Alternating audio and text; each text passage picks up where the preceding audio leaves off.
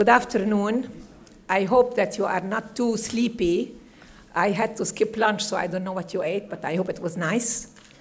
And now we continue the same session that we started earlier on with the paper of Sahar Hunaidi, which is the session on international legitimacy and Britain's responsibility for the Palestinian tragedy. And our next speaker had another problem, not losing his cords, but he lost his father-in-law yesterday. So he thought what was not very decent not to be there for the burial today, so he's very sorry. And I have to say that I am very happy to meet the son of one of our brightest professors at Birzeit, not because he's not an important one himself, but Roger Hicos is very dear to my heart and to the heart of many in IPS. And Dr. Alexei Wick is associate professor of history at AUB, and he spoke such good Arabic that after I asked him where he learned, he told me in Palestine with my family who lives there, and it's Roger Hicos' family. So he will do us the pleasure and the tough job of reading a paper he did not write, but I'm sure that Mr. Rogan's paper is interesting. He's an Oxford professor, specialist of history. So I think that there is much he can tell us. He is in a very important center. Many of you know that. It is St. Anthony's College at the Middle East Center. And he is the author of The Arabs, the History, and another book, The Fall of the Ottomans, The Great War in the Middle East, 1914-1920. We go back to this period where all our present and part of our future was decided, which is from pre-war or pre-mandate to mandate to Nakba. And I'm sure that there is a lot that Mr. Rogan can tell us in his paper. Thank you. Tfaddal. Thank you, Leila. And apologies to those who wanted to see Professor Eugene Rogan in the flesh. I can do nothing but do my best in reading out his words. The Balfour Declaration in its wartime context. By 1914, most Europeans believed the Ottoman Empire to be in its death throes. In the 5 years following the Young Turk Revolution in 1908, Austria had annexed Bosnia and Herzegovina, Crete had declared its unification with Greece, and Italy had seized Libya and the Dodecanese Islands. The former Balkan possessions of the Ottoman Empire made common cause against Turkey in the First Balkan War, in which the Ottomans lost all their remaining European territories except a small stretch of Thrace, the hinterlands of the Ottoman capital, Istanbul. Although the Ottomans managed to regain Edirne in the Second Balkan War, and pushed their Thracian borders back to the frontiers that the modern Turkish Republic still enjoys with Bulgaria and Greece, contemporary European analysts argued that the once mighty Turkish Empire had been reduced to such weakness that it could not withstand even the threat posed by its little Balkan neighbors. With the July crisis in 1914 and the Ottoman entry into the Great War in alliance with Germany and Austria at the end of October that same year, the Entente powers began to assert active claims on Ottoman territory. They did so to reward their own war effort against the Central Powers. Ottoman territory was described by British, French, and Russian diplomats as war prizes. Yet they sought to do so in a way to achieve a balance of power between the wartime allies, to ensure that all parties came away from the dismemberment of the Ottoman Empire sufficiently satisfied with their share. And finally, they promised Ottoman territory to secure alliances with powers, great and small, who might make a decisive contribution to an Entente victory. The success of the wartime partition diplomacy could be judged first by whether or not the Entente powers actually won the war, and if the division of spoils established a mutually agreeable post-war balance of power between the British, French, and Russian empires. For, as the British officials recognized in June 1915, their own ambitions in Asiatic Turkey had to respect, quote, the known or understood aspirations of those who are our allies today, i.e. France and Russia, and this continues the quote, but may be our competitors tomorrow, end quote. The British were particularly concerned to avoid future imperial conflicts provoked by partition resentments. The wartime partition process began with the Constantinople Agreement of March 1915, followed by the Hussein-McMahon Correspondence in 1915-1916, the Sykes-Picot Agreement in 1916, the Tripartite Agreement of Saint-Jean-de-Maurienne of April to September 1917, the Balfour Declaration of 1917, and the final distribution agreed at San Remo in 1920. Thus, the wartime partition agreements constituted a process that ran the length of the war and into the post-war peace conference. We should not focus too much on the Balfour Declaration itself, but see that agreement as a milestone in a process that extended over a 5-year period and ultimately produced a Middle East quite different from the one initially agreed between the Allies.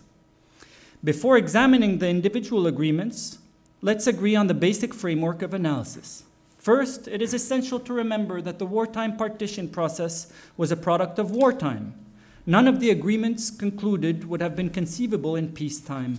So extensive and extraordinary was the scope of the pledges. Hence, arguments about whether or not the British sympathized with Arabist or Zionist ambitions in themselves are mistaken, overlooking the British imperative to secure victory in the First World War. Left to their own devices, the British would never have encouraged any national movement, Arab or Zionist, for the threat such movements would pose to their empire.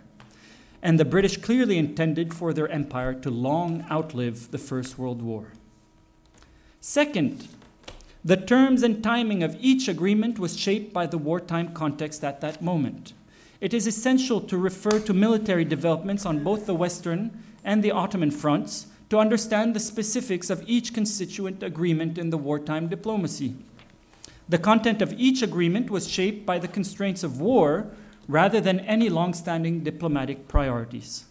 The wartime agreements were part of the tactics of war, designed either to retain the commitment of Entente allies through the promise of prizes in Ottoman territory, or else to win over new allies like the Arabs or the Zionists, who, it was believed, might make a decisive contribution towards an Entente victory. Under conditions of total war, the British, French, and Russians were willing to say whatever it took and promise anything to anyone who might exercise a positive influence on the Entente war effort and break the deadlock on the Western Front. It is against this background that the Balfour Declaration and other conflicting wartime agreements should be understood. Given the conditions under which they were drafted and the balance of power priorities by which these agreements were shaped, with no concern for securing the consent of the peoples concerned, it is no wonder that the wartime partition plans left the Middle East the most volatile region to emerge from the First World War. It was Russia, with the clearest idea of its ambitions in Ottoman territory, that initiated the Western partition diplomacy, the wartime partition diplomacy. Even before the outbreak of World War I, the Russian Council of Ministers agreed in February 1914 the annexation of Constantinople and the straits linking the Black Sea and the Mediterranean as a matter of priority, and concurred that the best opportunity to seize these geostrategic territories would arise in the context of a general European war. Tsar Nicholas II approved his cabinet's recommendations in April 1914 and committed his government to creating the necessary forces to occupy Istanbul and the Straits at the earliest possible opportunity. The outbreak of the Great War provided precisely the sort of general European war that the Russians hoped might secure for them Constantinople. It was the planning of the Dardanelles campaign that initiated wartime negotiations between the Allies. Against the background of the Anglo-French naval attack on the Dardanelles, the Tsar's government formally sought its allies' recognition of Russian claims to Turkish territory. The Constantinople Agreement. On the 4th of March 1915, Russian Foreign Minister Sergei Sazonov wrote to the ambassadors of Britain and France seeking allied agreement on, quote, the question of Constantinople and of the Straits in line with the time-honored aspirations of Russia, end quote. Sazonov spelled out the boundaries of the territory Russia sought: the city of Istanbul, the European shores of the Bosphorus, the Sea of Marmara, and the Dardanelles, and Ottoman Thrace up to the Enes-Midye line, the boundary imposed on the defeated Ottomans at the end of the First Balkan War in 1912. This would have left the Asian side of the Straits, the Asian half of Istanbul, and the Asian coasts of Marmara under Ottoman rule, but ensured Russian domination over the vital waterways linking the Black Sea and the Mediterranean. Whitehall seemed caught by surprise by Russia's demands. Interestingly, the British government entered World War I with no clear territorial demands in Ottoman domains. On the 12th of March 1915, Britain conceded what it termed, quote, the richest prize of the entire war, end quote, to Russia, while reserving the right to stake its own claims to Ottoman territory in due course, once it had worked out precisely what it wanted. France was better prepared. It demanded Syria, the Gulf of Alexandretta, and Cilicia, the coastal region around the southeastern Turkish city of Adana, in return for recognizing Russian claims to Constantinople and the Straits. These claims and Britain's deferral were formalized in a series of documents exchanged between the 4th of March and the 10th of April 1915 that came to be known as the Constantinople Agreement, the first of our wartime partition plans for the Ottoman Empire. A creature of the Great War, the Constantinople Agreement fell victim to Allied failures. The Ottoman defeat of the Allied campaign in Gallipoli spared Istanbul from occupation until the war's end, and the Russian Revolution in 1917 ultimately resulted in the Bolshevik renunciation of all Russian claims to Ottoman territory. For these reasons, the Constantinople Agreement is often neglected in our discussions of wartime partition plans. But the basic principles of a post-war dismemberment of the Ottoman Empire, of Russian claims to Constantinople and the Straits, French claims to Syria, and British rights to claim an equally significant patch of territory were established already in March 1915. Had the Allies succeeded in the Dardanelles campaign and knocked the Ottomans out of the war in the spring of 1915, the diplomacy would have gone no further. However, as British war efforts in Gallipoli and in Mesopotamia were derailed by determined Ottoman defense, Britain resumed the partition diplomacy later in 1915 in a bid to secure an alliance with the Sharifs of Mecca to promote an Arab revolt that would weaken the Ottoman Empire from within. The Hussein McMahon correspondence. Following the Ottoman entry into the war, both the Turks and the British actively courted the loyalty of the Emir of Mecca. As he was the highest-ranking Muslim official in the Arab world, the Ottomans sought Sharif Hussein's endorsement of the Sultan's jihad, a wartime strategy to turn colonial Muslims against the British, French, and Russian empires. While the young Turks pressed Sharif Hussein to support the Ottoman jihad, the British were, in the words of an early Arab nationalist, determined to, quote, rob the call to holy war of its principal thunderbolt, end quote, by striking an agreement with Sharif Hussein themselves. In November 1914, Storrs wrote to Sharif Hussein's son, Abdullah, in Kitchener's name to secure a tacit alliance. If the Sharif and the Arab peoples would give their support to the British war effort, Kitchener pledged Britain's guarantee of Arab independence and protection from external aggression. Abdullah responded in July 1915, demanding clarity on details, setting out claims to vast territorial demands embracing all of Syria, Iraq, and Arabia. It was the opening of negotiations towards a wartime alliance between Britain and the Hashemites. Wartime exigencies shaped the terms and the timing of the Hussein McMahon correspondence. When Abdullah's letter reached Ronald Storrs in July 1915, the British were still confident of defeating the Ottomans in Gallipoli and taking the imperial capital. And the British found the Sharif's territorial claims excessive. Quote, his pretensions are in every way exaggerated, end quote. Sir Henry McMahon, the British High Commissioner in Egypt, wrote to London. Yet the failure of the August offensive in Gallipoli, when the Ottomans withstood the Allied landings in Suvla Bay, forced the British to reconsider their Eastern war strategies. The British were keen to keep the door open to Sharif Hussein and his sons and to the tantalizing prospect of a major internal rebellion. McMahon addressed his response to Abdullah's letter to the Emir of Mecca directly. Quote, We have the honor to thank you for your frank expressions of the sincerity of your feeling towards England, he began his letter of the 30th of August.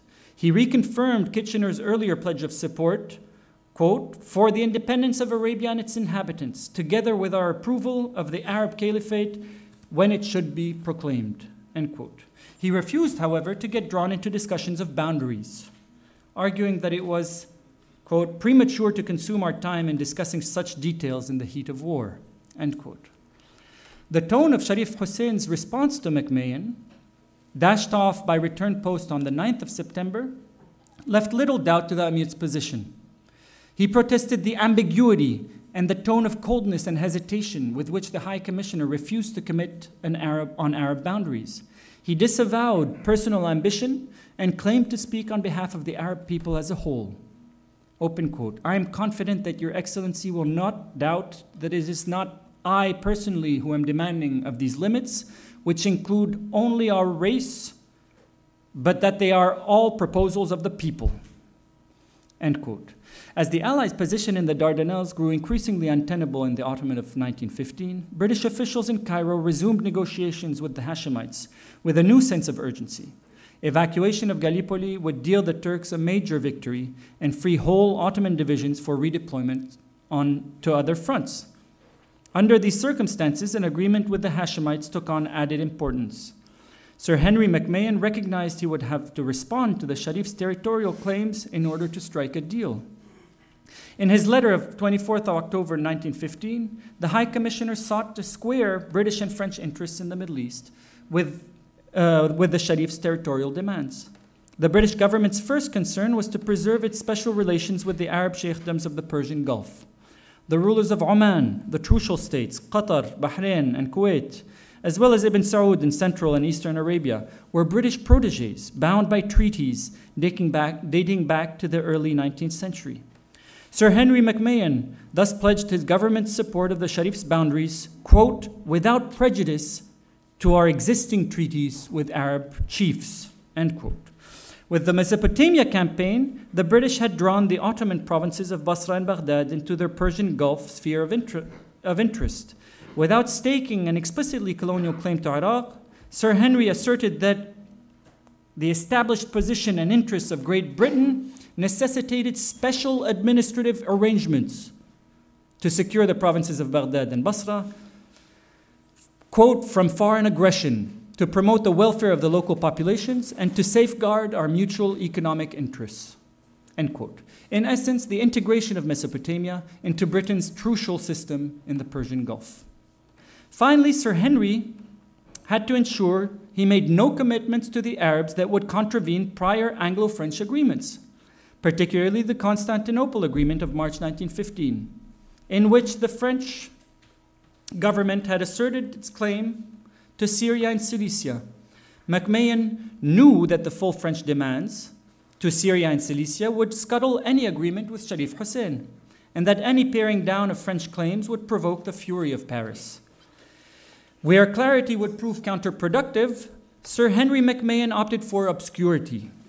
The High Commissioner withheld British recognition of, quote, the two districts of Mersin and Alexandretta and portions of Syria lying to the west of the districts of Damascus, Homs, Hama, and Aleppo, end quote, from the territory claimed by the Hashemites on the spurious grounds that those territories were not, their words obviously, purely Arab.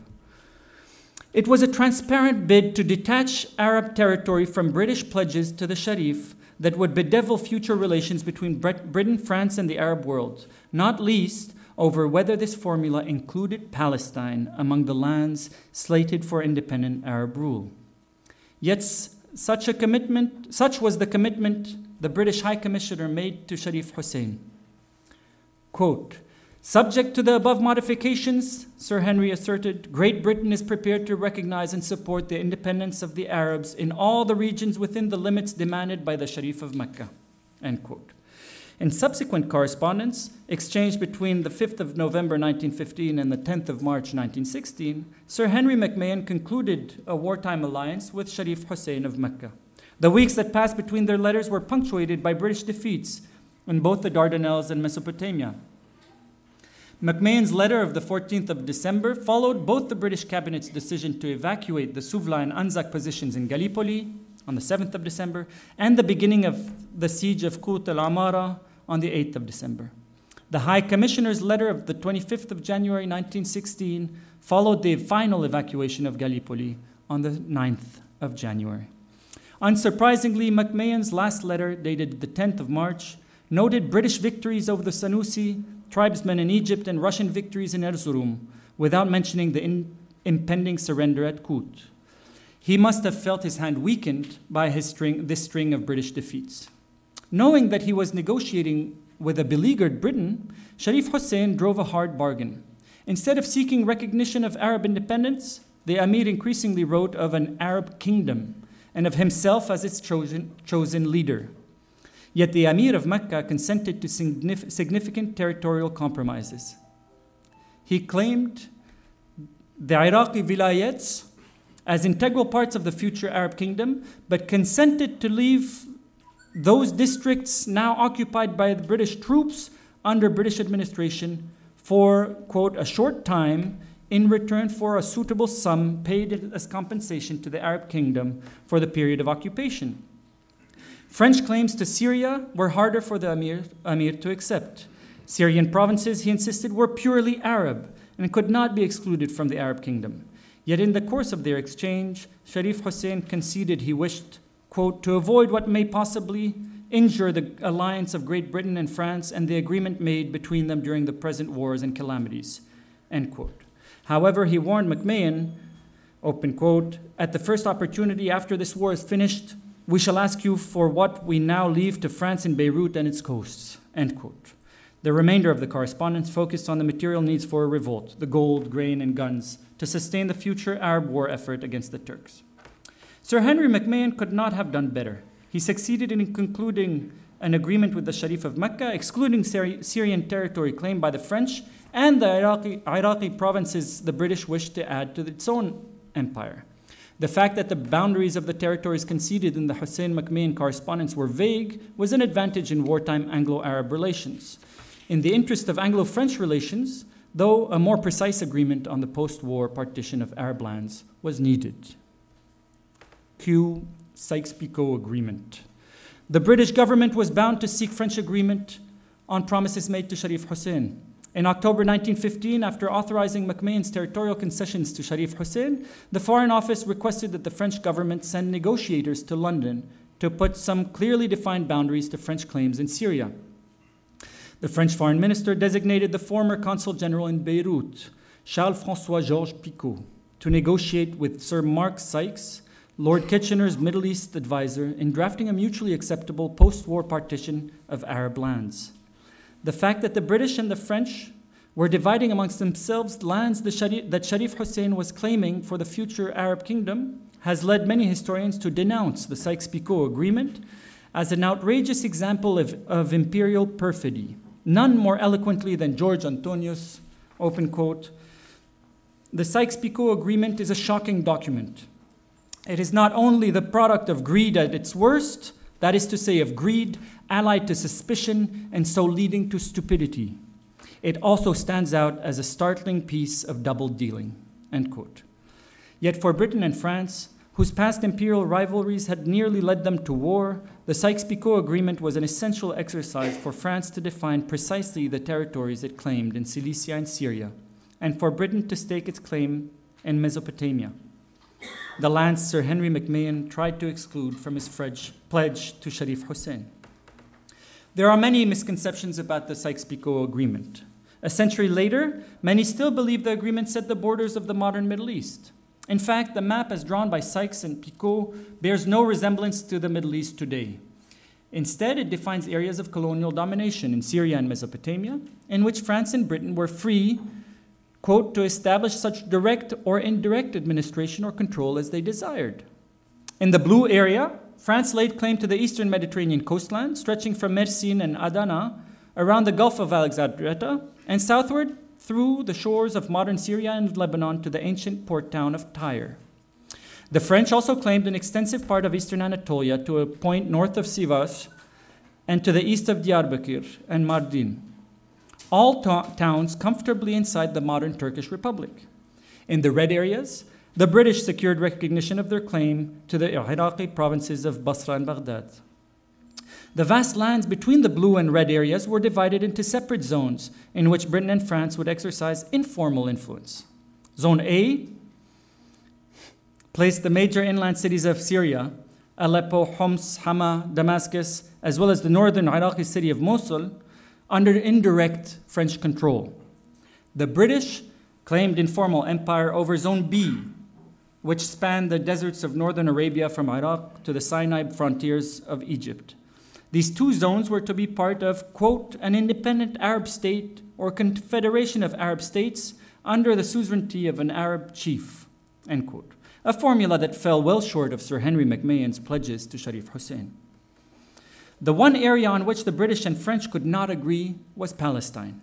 They could not resolve their conflicting claims and anticipated that Russian ambitions would further complicate negotiations.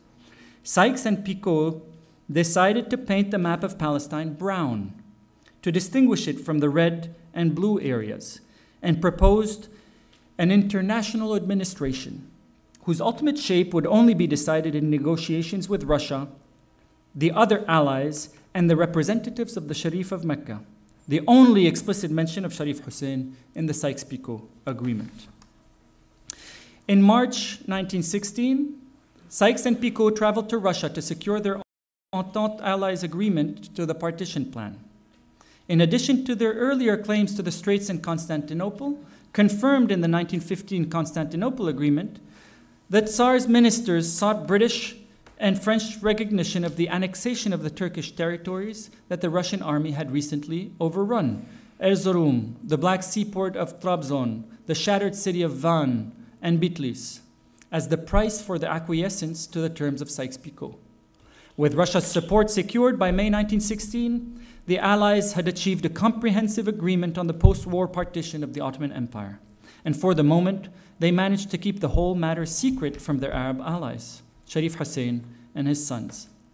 Sykes-Picot was in no sense a final document, but a work in progress.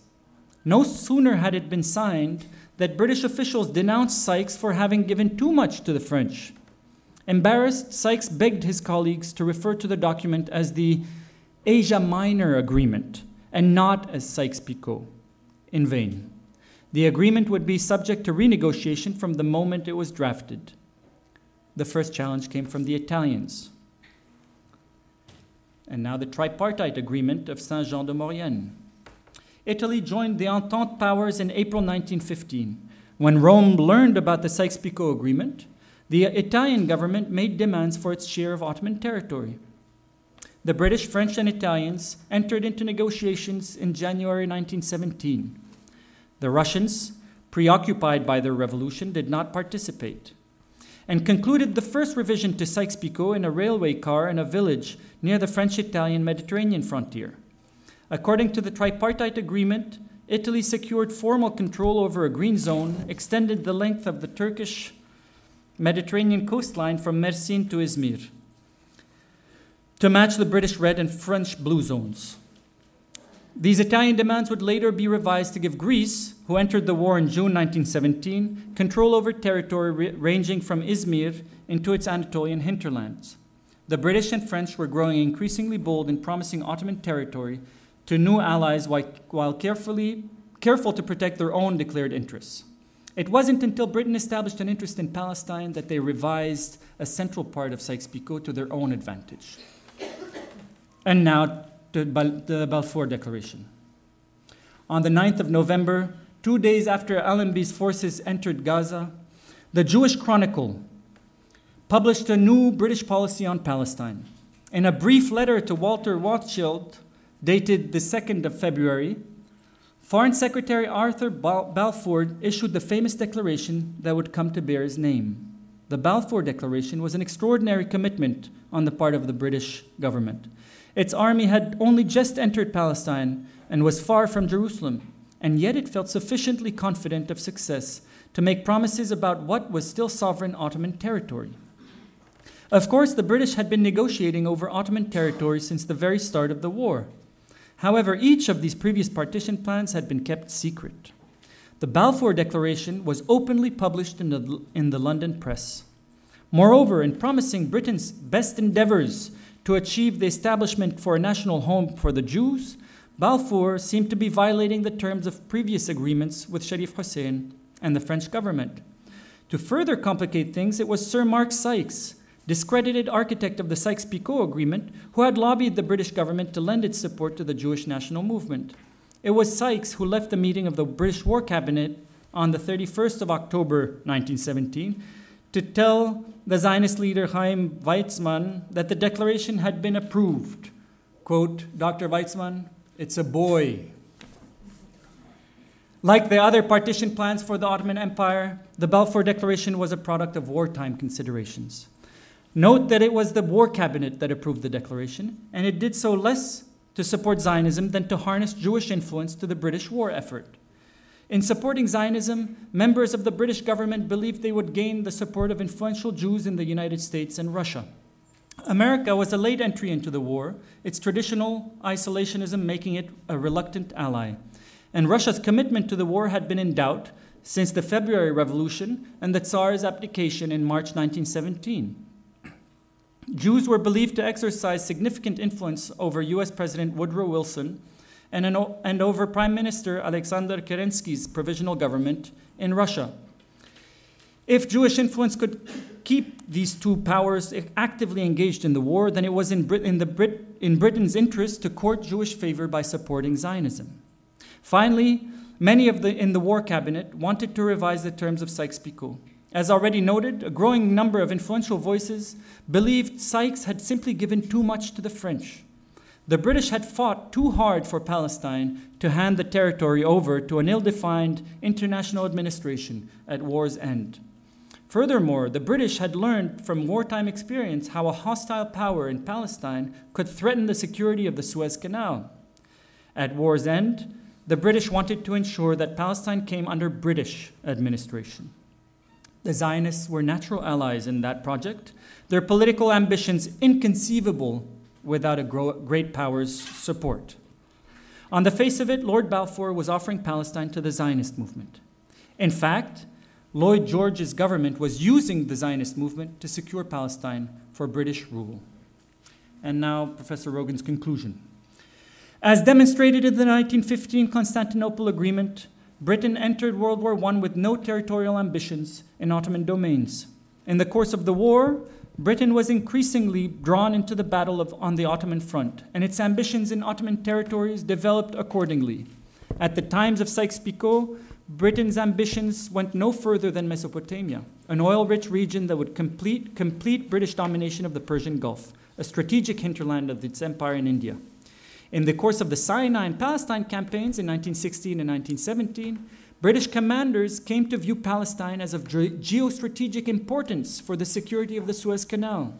The war had demonstrated how a hostile power in Palestine could threaten the security of this vulnerable waterway. This recognition came after partition plans between Britain and its allies. France, Russia, and the Hashemites were already quite advanced. The Balfour Declaration advanced Britain's wartime goals in two ways. On the one hand, it was hoped that by supporting Zionism, the Lloyd George government would secure the support of the Jewish diaspora to activate America and re-energize revolutionary Russia to help win the Great War. On the other hand, the British hoped to seize the moral high ground in renegotiating the status of Palestine with its essential allies, France and Russia, by claiming to do so not in their own imperial interests, to solve the Jewish question by restoring the Jewish people to their biblical homeland. In this sense, the Balfour Declaration was a way to renegotiate Sykes-Picot, changing Palestine's color on the map from international brown to British red. In the end, Britain's agreement with the Hashemites was no more based on Britain's commitment to Arab national aspirations than the Balfour Declaration reflected British sympathy for Zionism. Both agreements were concluded to help with the war and to preserve and advance the interests of the British Empire after the war. And in the British Empire, there was no sympathy for any form of nationalism, Arab or Zionist. One need only remember Lord Islington's successful 1922 motion in the House of Lords that called for the repeal of the Balfour Declaration, or Churchill's declaration in the 1922 White Paper that the Balfour Declaration did not envision a Palestine as Jewish as England was English, to realize that, far from advocating Jewish statehood, the framers of the Balfour Declaration were in it uniquely for the benefit of their empire. And so the paper ends. Thank you.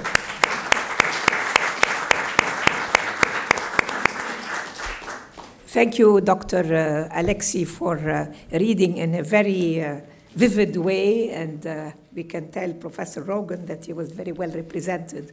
It's a fascinating paper, and it comes right after Mrs. Huneydis, who's a totally different narrative of that period. And I find it very fascinating that Professor Rogan included how much the fate of the whole area was interlinked, from Iraq to Jordan to Syria to Lebanon to Palestine and Egypt, by an empire who wanted to inherit the maximum of a falling one, which was the Ottoman. I'll not say more because we have Dr. Shafi Masri who is waiting to tell you his own reading, but I found it very challenging to have different readings.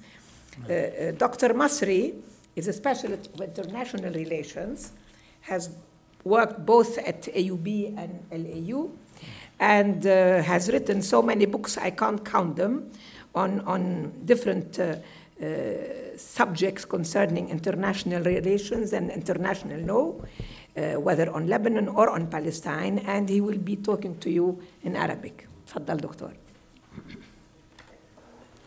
Thank you.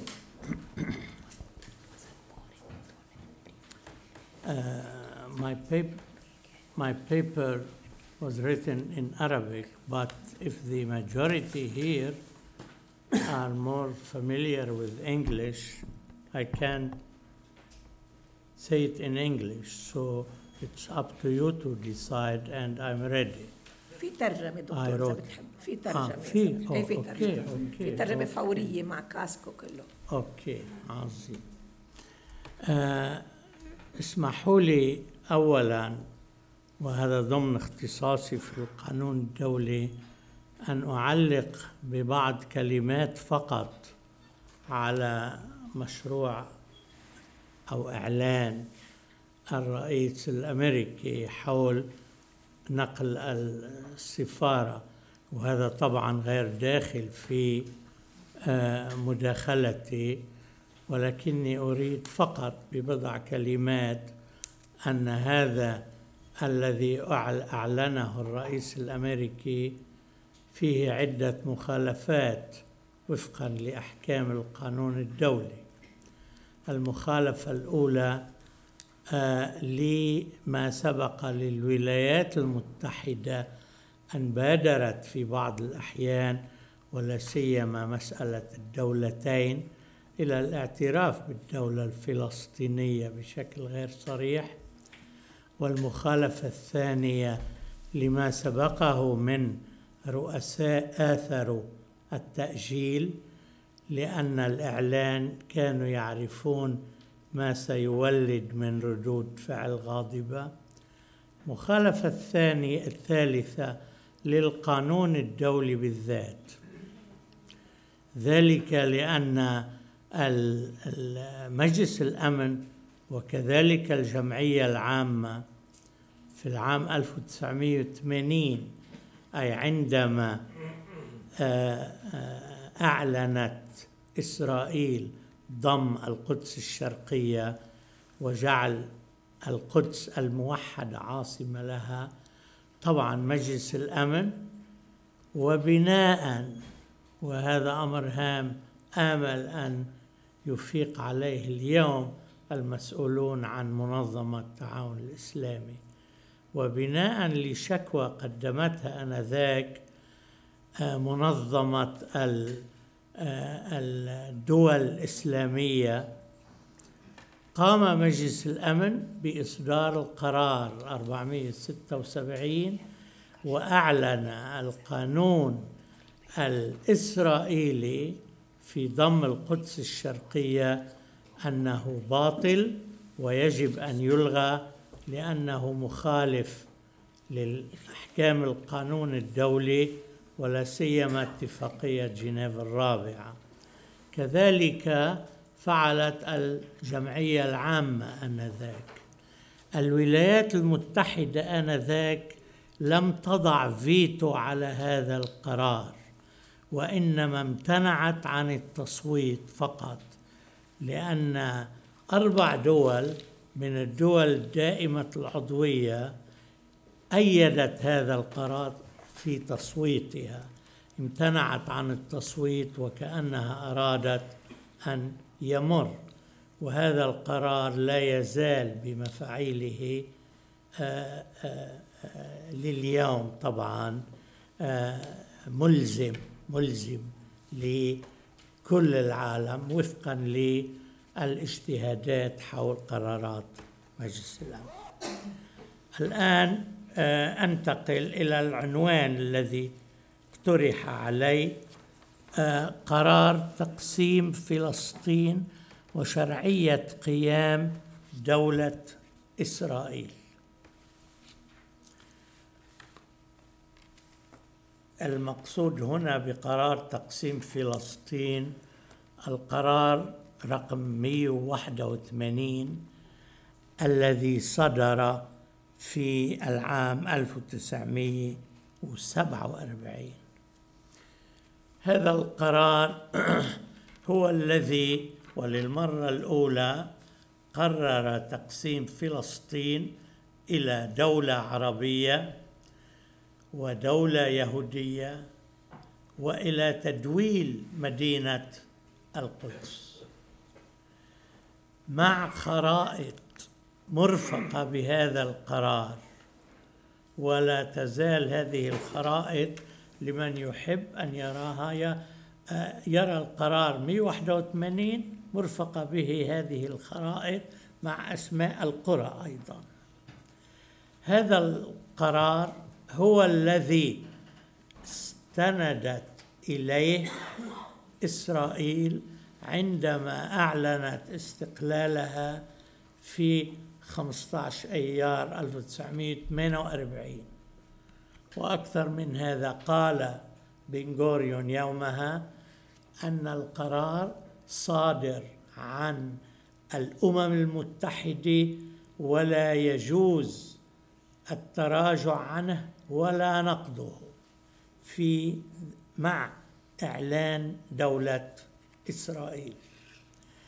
هذا القرار إذن كان السند القانوني الوحيد الذي كان قائما بالنسبة لإعلان دولة إسرائيل.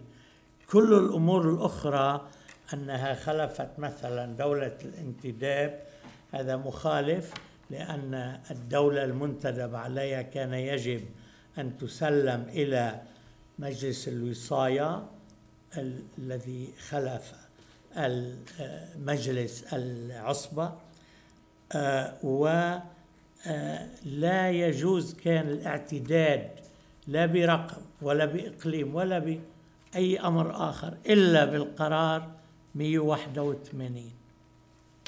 في الواقع أن هذا القرار صدر عن الجمعية العامة، ونحن عادة نقول أن قرارات الجمعية العامة غير ملزمة، لأنها وفقا للمادة 10 من ميثاق الأمم المتحدة تصدر قرارات الجمعية العامة بشكل توصيات. ولكن هذا القرار 181 والقرار الآخر 194 القاضي بحق عودة الشعب اللاجئ الفلسطيني إلى، بالعربي ترجموها إلى دياره، لا to their homes, to return to their homes. على كل حال، السند الآخر الذي سنواصل الذي عملت إسرائيل على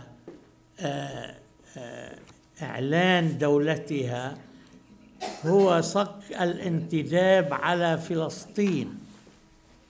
وأنا أتعجب كيف أن قسم كبير من الذين كتبوا كانوا يركزون دائما على وعد بلفور.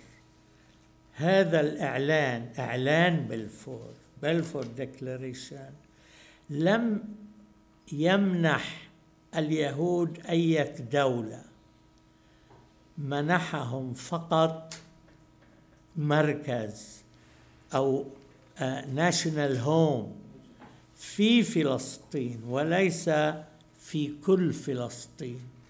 وهذا ما أكدته بريطانيا نفسها في المذكرة التي تحدث عنها زميلي، مذكرة 1922، عندما رفضت بريطانيا أن تعتبر اليهود في فلسطين كما هم الإنجليز في بريطانيا.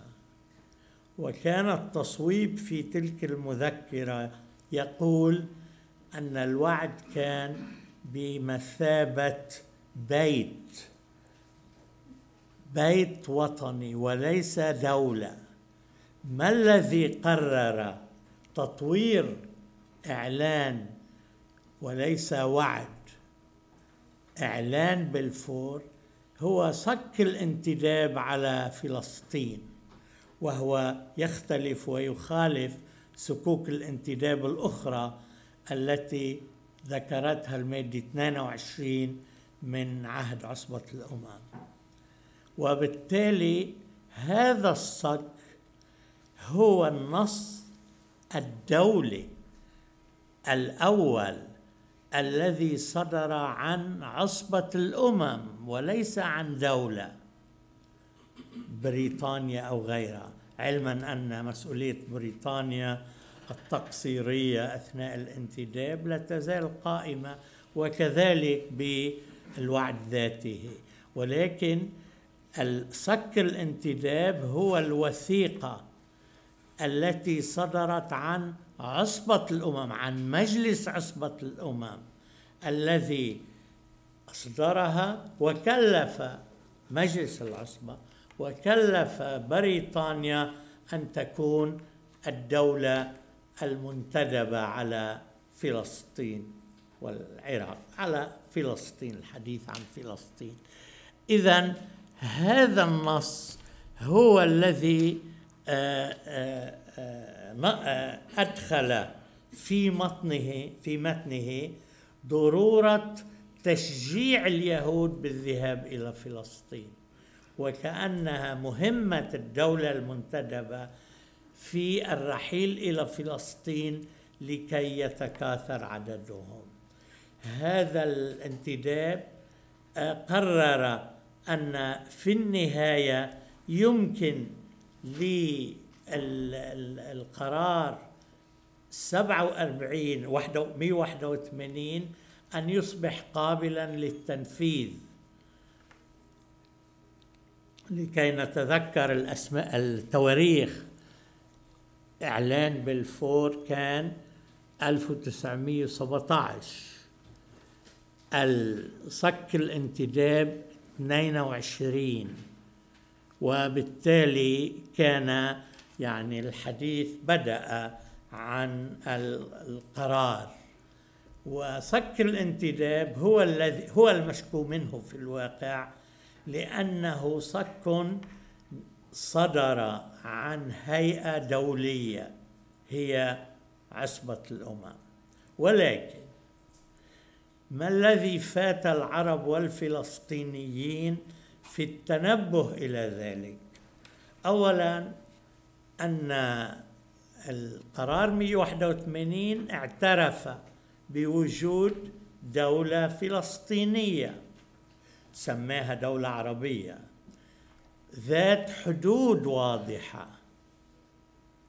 هذا أولاً. ثانياً، صك 181 نفسه حدد الديدلاين، حدد نهاية إنجاز هذا الموضوع في نهاية 1948. في لألكن التاريخ، في آخر آب 1908 أو 48. نحن عم نحكي بالقرار 1947. ال 181 ذاته أكد أن هذا القرار يجب أن ينفذ في 29/11. هو صدر ب 29/11 والديدلاين كان في 1948. هلا أقول هذا القرار أصدر عدة مواد أو كان باعثا لعدة مواد مع سقف الانتداب لتفعيل البنود المتعلقة بالدولتين وبالتدويل أيضا. الانتداب طلب مجلس العصبة وفقا للمادة 22 من ميثاق العصبة، طلب أن تقوم الدولة المنتدبة بإعلان دستور للدولة الفلسطينية وإصدار جنسية بقانون من قبل الدولة المنتدبة للدولة الفلسطينية، ورسم حدود وإصدار أو تشكيل هيئات تشريعية وتنفيذية وأداة إدارية لهذه الدولة. عم نحكي عن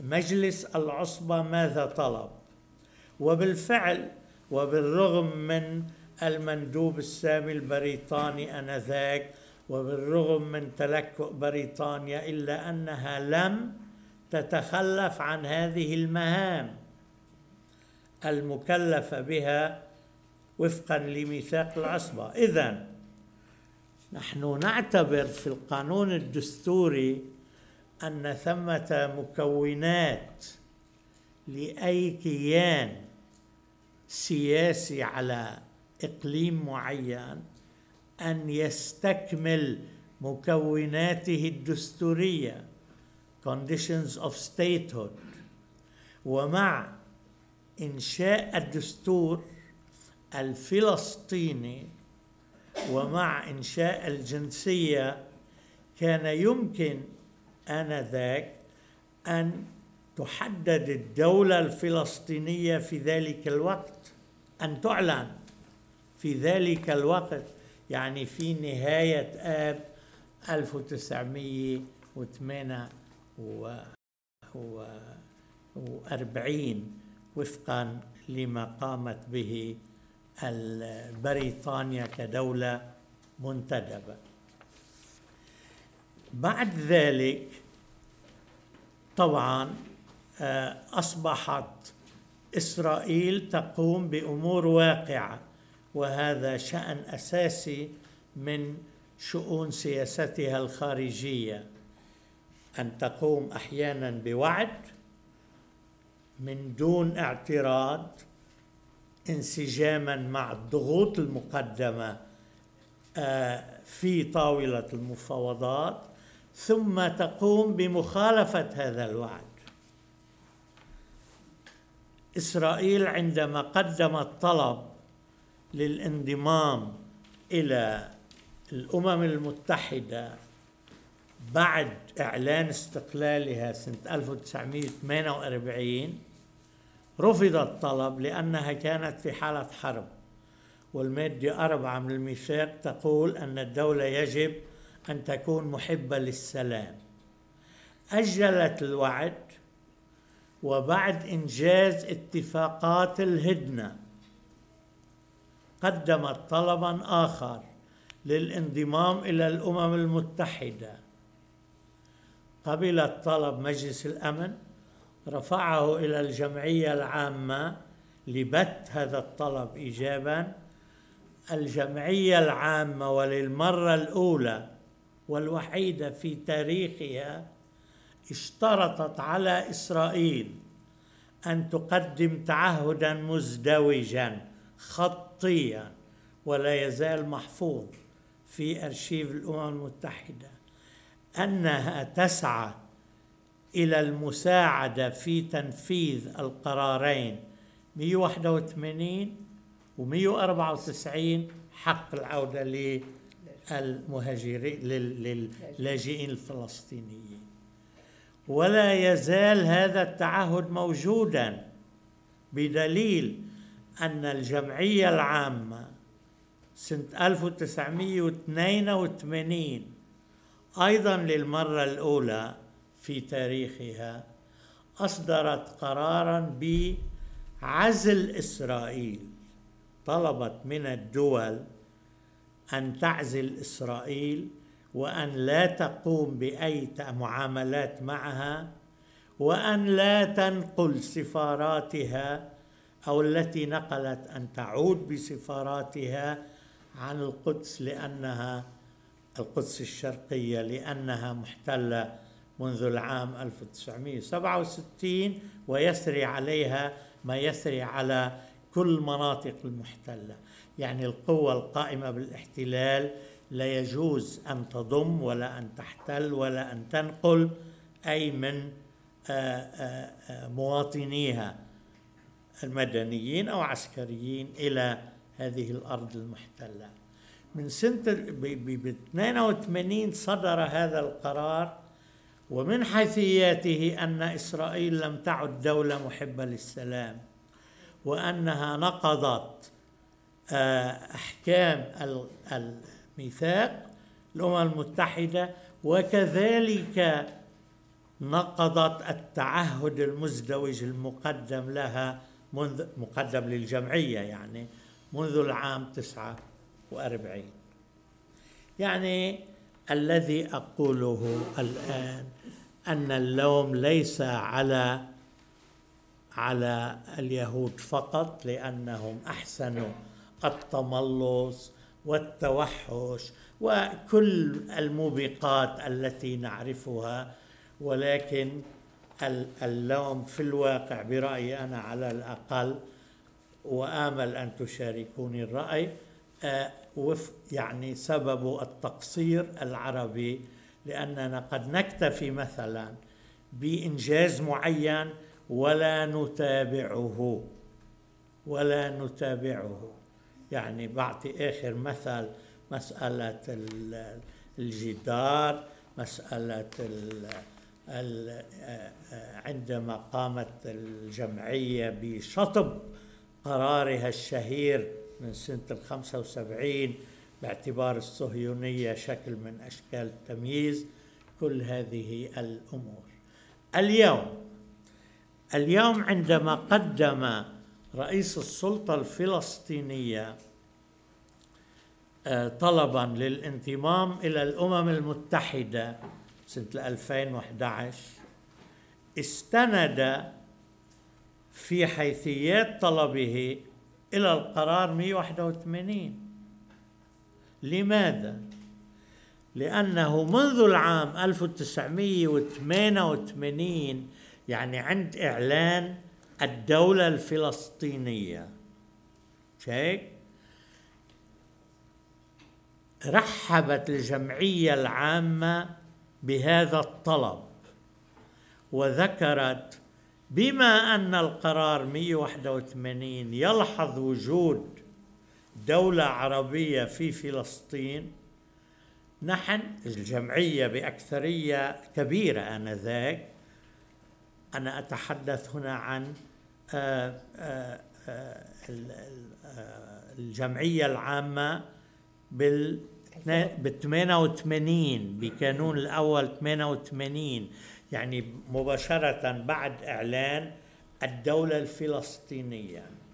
هلا رحبت وقررت إبدال اسم المنظمة باسم فلسطين، يعني 2011 صار اسم الدولة الفلسطينية، ولا تزال مراقبا في الجمعية العامة، يعني ما تغير شيء، وكأنه الدولة يعني دخلتها وهي تسمي يعني كل الدول مستقلة دول بالأكيد. المهم استند إلى 181 وهو لا يزال فاعلا لغاية اليوم. هلا الملاحظ انه آنذاك سنة 88 اعترفت بفلسطين، خلصت اعترفت بفلسطين أكثر من 100 دولة أخرى، ولكن مع أوسلو وما تبع أوسلو لم يصل إلى تفعيل هذه الاعترافات في الواقع. وكان الهدف طبعا الوصول للأمم المتحدة. أنا دائما أعرض مثل سويسرا. معظم الوكالات المتخصصة في الأمم المتحدة موجودة في جنيف، ومع ذلك لم تدخل سويسرا إلى الأمم المتحدة إلا في العام 2002. شكرا لإصغائكم. شكرا دكتور. كنت بدي أحكي آخر. إيه بعد معذرة دكتور مصري، بس بما أنه عندنا سكايب مع دكتور كميل منصور اضطرينا أنه نطلب منك شوية قلل I'll go back to English. We will now listen to Dr. Camille Mansour, who is the IPS Secretary General and Professor of Law from Birzeit University and from La Sorbonne. And again, for family health reasons, he cannot be with us. So we will see him on Skype, and then we will have a discussion on the 4 papers which are under international legitimacy and British rule together. So maybe you would like to go and sit over there if you want to listen to him. And everything is fine with the contact with Skype.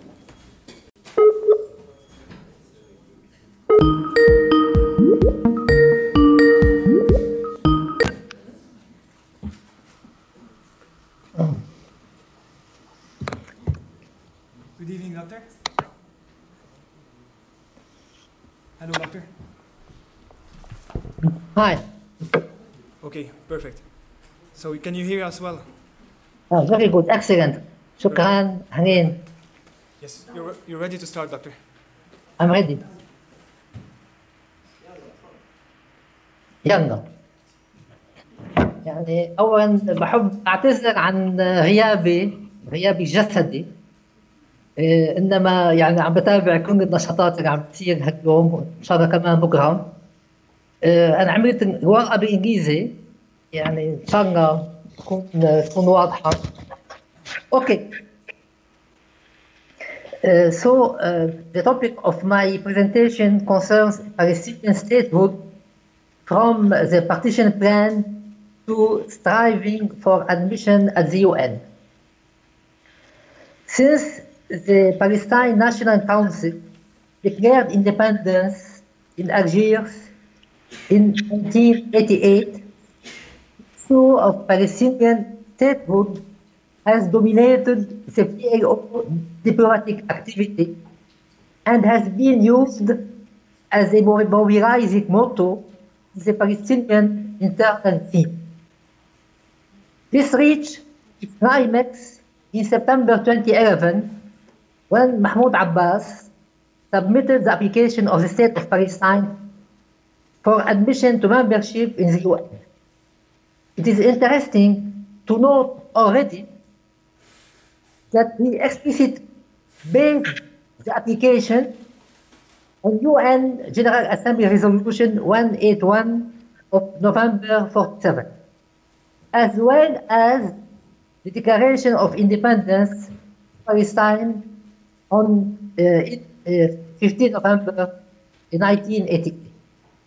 I will try in this paper to identify the turning points that have dotted the Palestinian journey from the rejection of the partition plan to its acceptance, and in so doing, I will try to understand the significance of each turning point in terms that are usually constitutive of a state. I mean territory, people, agency, or what we usually call government. But I use here the term decision-making actor.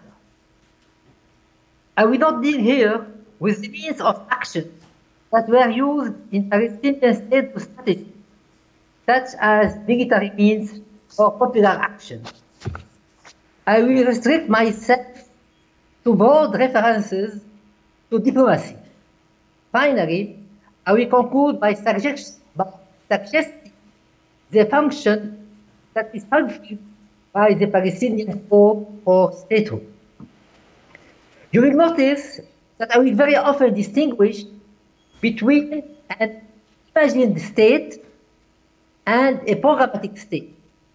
يعني دولة مخيلة ودولة مبرمجة. By imagined state, I mean a state for the far-off future, one that is hoped for, but not really so. The term used here has nothing to do with Benedict Anderson's imagined communities. By programmatic state, I mean one that is actively sought, even if the prevailing conditions don't permit it to be attained. Now first, the partition resolution. Naturally, I will start with the partition resolution itself. A resolution that we all know was rejected by the Palestinians and the Arab states at the UN. The purpose of the resolution, in my mind, was not to create two states in Mandate Palestine. Its purpose was to create an Israeli state. And the resolution carved the borders in such a way that the Israeli state includes almost all Jewish inhabitants of Palestine, except naturally those living in the area of the Jerusalem Corpus Separatum. Thus, the resolution managed to accommodate 98% of the Jewish inhabitants within the Jewish state without any concern that such a state would be composed of almost half Arabs and half Jews. So the issue is not really whether the Jewish community in Palestine. So the issue is not whether the issue got a bigger surface area than the Arabs. It is whether the dense spatial occupancy of the Arabs in the proposed Jewish state was taken into account. And it was not.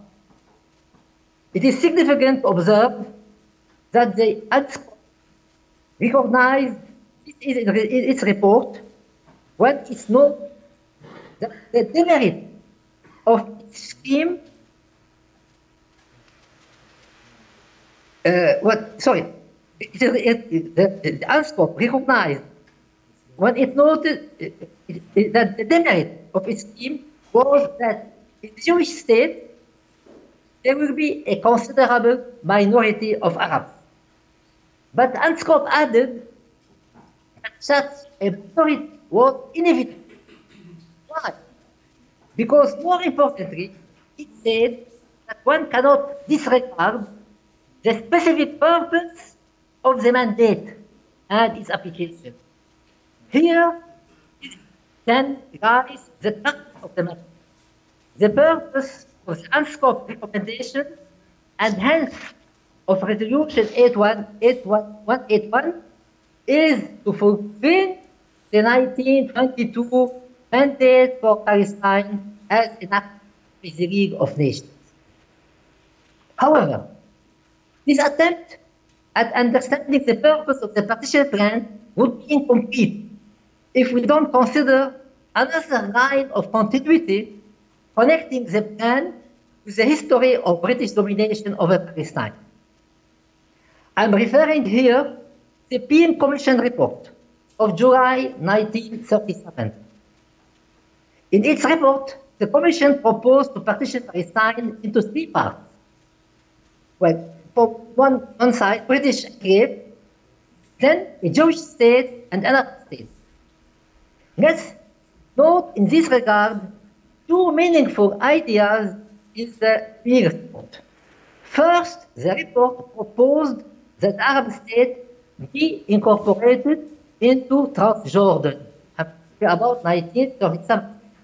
And second, the Peer report called for the forcible transfer, if necessary, the Palestinian population out of the Jewish state.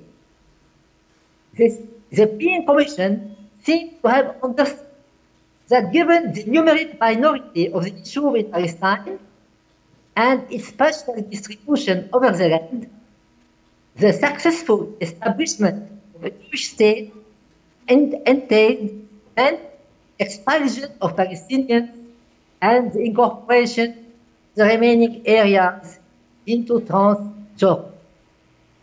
I don't want to infer from the above that the expulsion and the non-establishment of the proposed Arab state during the Nakba were inscribed in the partition resolution itself. But there is no doubt that they were, at least, consistent with the purpose of the sponsor of the resolution and with the plans of the Zionist supporters of the resolution. Of course, additional factors contributed to the subsequent events, divisions within the Palestinian leadership and its weakness, the Jordanian drive supported by the British, and the Arab military unpreparedness and inter-Arab competition. In any case, the Palestinian rejection of the Palestine plan, the partition plan, did not mean rejection of Palestinian statehood. Let me refer here to the formation of the all-Palestine government in Gaza, حكومة عموم فلسطين, in September 48, and played an emotional and symbolic role among Palestinians at the time. But in terms of power politics, the all-Palestine government was essentially an expression of Egypt and the Arab League reservation over Jordanian ambition, and it quickly became an empty shell. Both its imagined state, I mean a state of the all of Palestine, and its programmatic state, I mean the part of Palestine not occupied by the state of Israel, were shattered within 3 months after the formation of the all-Palestine government. Now what happened next? During almost 10 years after 1949. The Palestinians, disseminated in the host countries and under different governments, had no longer a unified leadership that could credibly pretend to be a decision-making actor. What the Palestinians did was to enlist in and even to be at the forefront of Arab unity movements, as if the imagined state from the ocean to the Gulf would automatically encompass the land of Palestine, making it unnecessary the recomposition of a properly Palestinian act. Now, the second turning point at the end, it took place in 1959-60 with the call to establish a Palestinian entity, Kiyan Filastini. But this was confined within the realm of ideas and public debates only. We know that several factors contributed to it. Among them, two deserve to be noted. The foundation of Fatah, with the experience gained from the Israeli occupation of Gaza in 56, 57, and the self-organizing of young Palestinian activists in host countries, and especially in the Gulf. That one on one side. On the other side, the monarchist coup d'etat in Iraq. The term Kiyan was adopted in a recommendation of the Arab League March 59, but it was devoid of any territorial connotation. Fatah went further in 1960. It called in Filastinuna for having a revolutionary entity in the remaining part of our homeland, meaning by Gaza, West Bank. Another step occurred in 1964 with the establishment of the PLO. Though recognized by the Arab countries, the PLO was then a mere superstructure depending on Egypt, pretending without credibility to represent the Palestinians and devoid of any claim over a programmatic territory. In this regard, Egypt gave assurances to Jordan that the PLO would not have claims over the West Bank in 1964. However, in terms of perceptions, the creation of the PLO and the burgeoning of small activist groups in Palestinian communities in the Arab world revived the idea of a Palestinian identity distinct from the Arab states' identities, and also the idea of a properly Palestinian militant agenda. But all of this, until before 1967, was far from constituting a decision-making entity. It was debates, ideas, but not yet a Palestinian autonomous act. Now,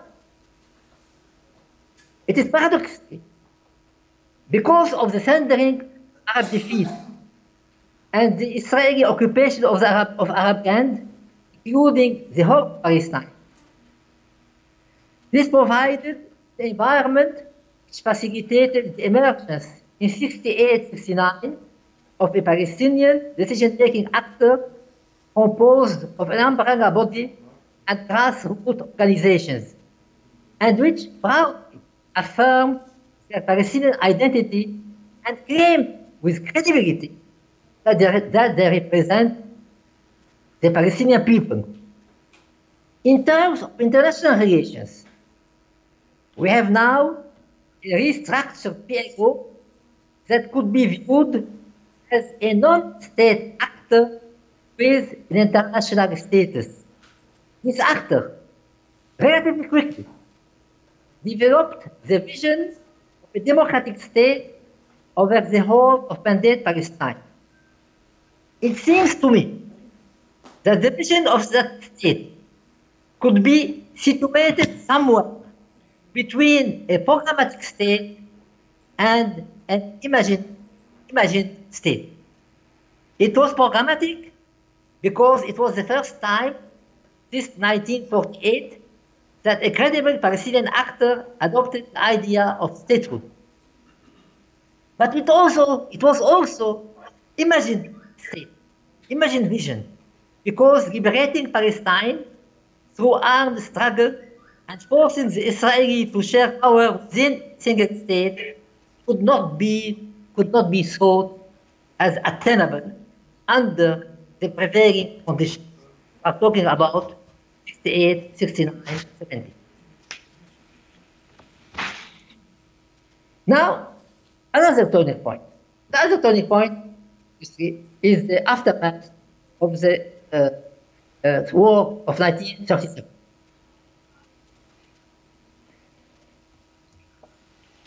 Why? Because in mid-74,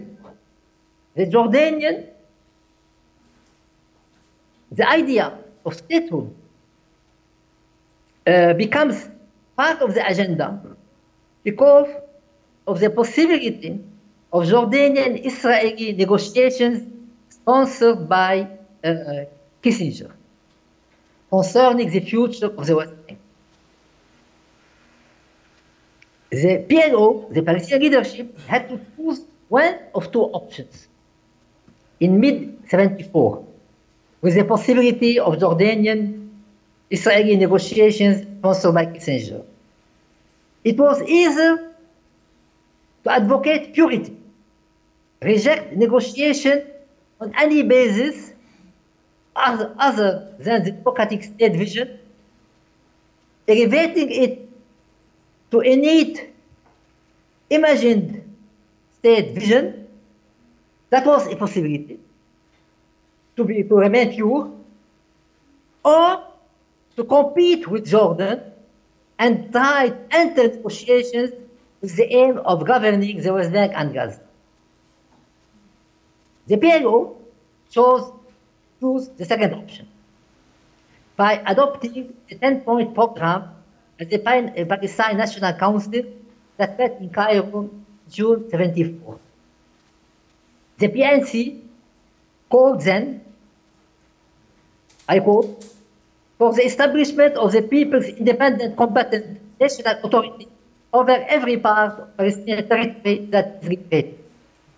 It seems to me this was the main turning point on statehood as a programmatic objective.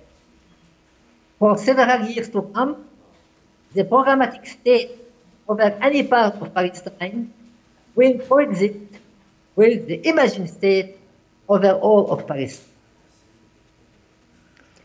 All the democratic moves during the following years stemmed from that turning point, such as seeking Arab recognition as sole representative of the Palestinian people, getting the status of an observer mission at the UN, working for UN resolutions on Palestinian rights, especially rights to self-determination.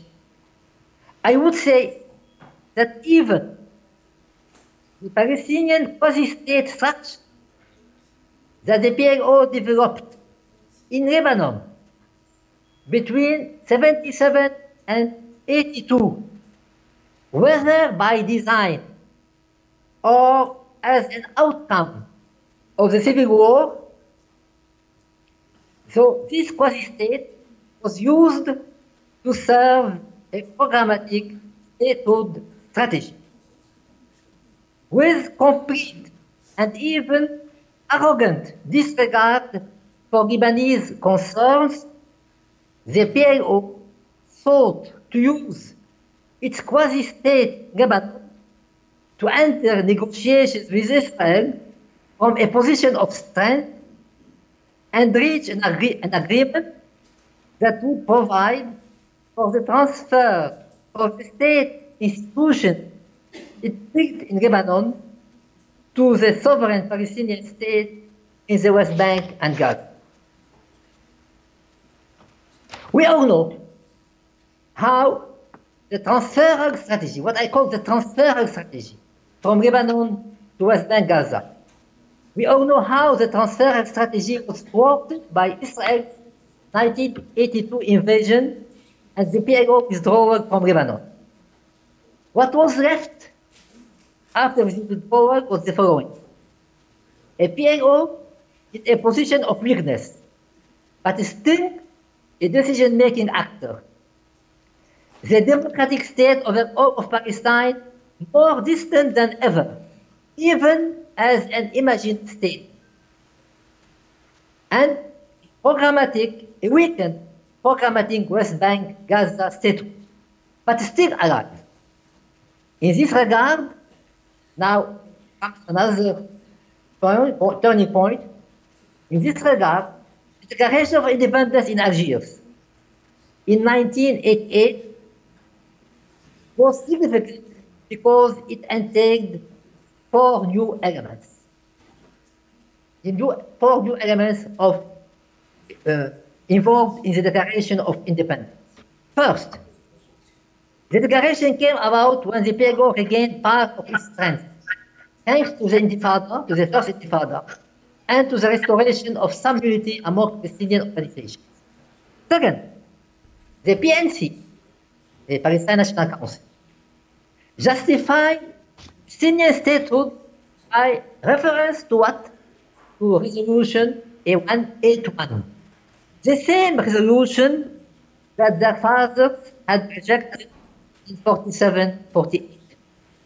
However, this time, the Palestinians tried to convince themselves of the virtues of the resolution, but not avoid giving legitimacy, at least implicitly, to the establishment of the Jewish state in their homeland. In any case, this meant the PNC abandoned the democratic state of the North Palestine, even as imagined state. Third, implication of the independence declaration. The PNC, by a large majority, declared its acceptance of Security Council Resolution 242. That means the frontiers for June 67, in order to be allowed to enter the negotiation room. By referring to 242, the PNC tried to accord its statehood program with what it called international legitimacy. And by so doing, reduced the territory it was demanding from 45% of Palestine, as provided in Resolution 181, to a mere 22. Fourth, in terms of peoplehood, the Declaration of Independence gave up implicitly on its representativeness of the Palestinians in Israel, of the 48 Palestinians. It is true that the Palestinians in Israel had never been represented in the PNC, except through personalities who had left Israel, for instance, Mahmoud Darwish. But this was a de facto situation. Now, the PNC could no longer declare that it represented the whole of the Palestinian people after 88. Compared to the downsizing of 88 statehood program in two of its dimensions, downsizing in territory, downsizing in peoplehood. Compared to this, there was only one dimension that could be considered positive. This was the agency dimension. By issuing such a declaration, the PNC strengthened the diplomatic status of the PLO as an international actor. I will get later back to the importance of such a status in today's situation.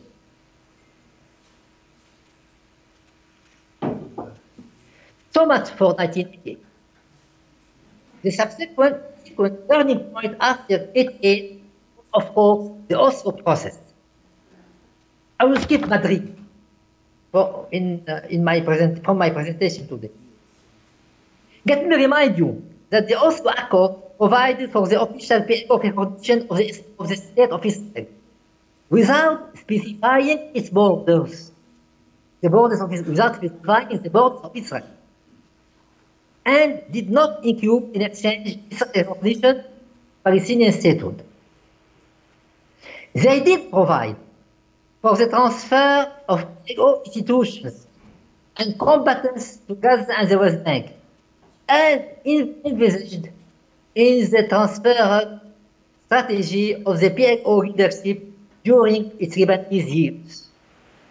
But the transfer explicitly excluded East Jerusalem, was permitted to a fractionalized territory interspersed with ever-expanding settlements and bypass roads specifically constructed for settlers and Israeli security forces.